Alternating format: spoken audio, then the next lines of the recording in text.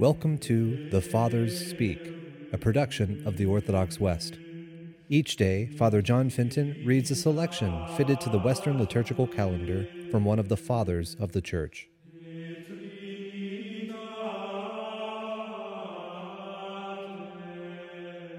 On this, the feast of the Holy Apostle Matthias, let us listen to a portion of a homily by our Father among the Saints, John Chrysostom.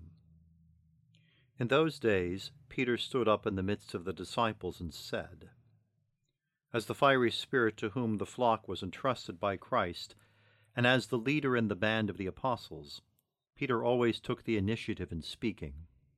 My brothers, we must choose from among our number.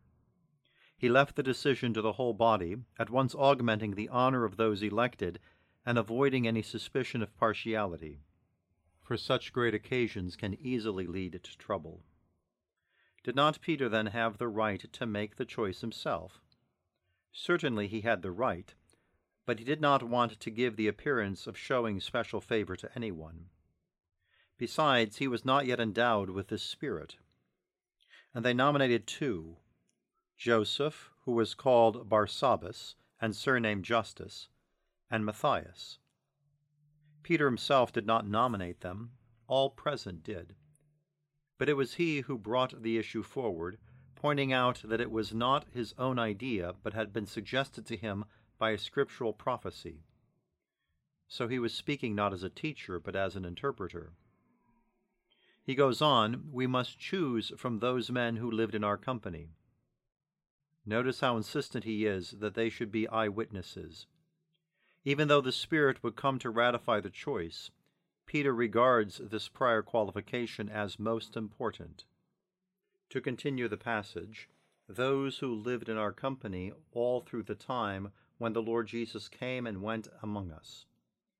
He refers to those who had dwelt with Jesus, not just those who had been his disciples.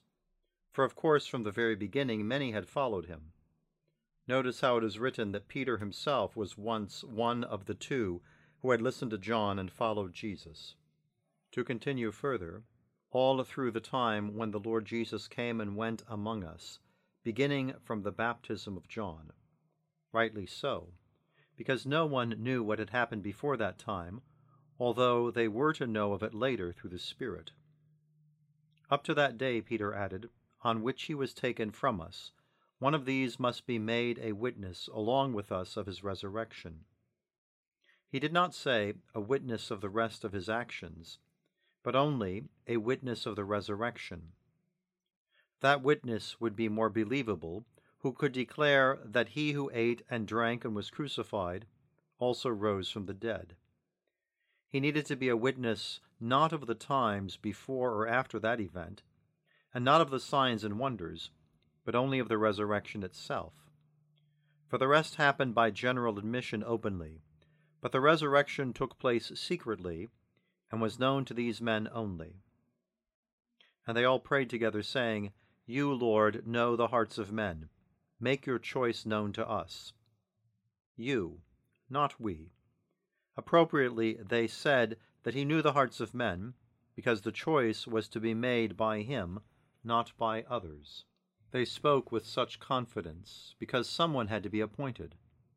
They did not say, choose, but make known to us the chosen one, the one you choose, fully aware that everything was preordained by God. Then they drew lots, for they did not think themselves worthy to make the choice of their own accord, and therefore they wanted some sign for their instruction.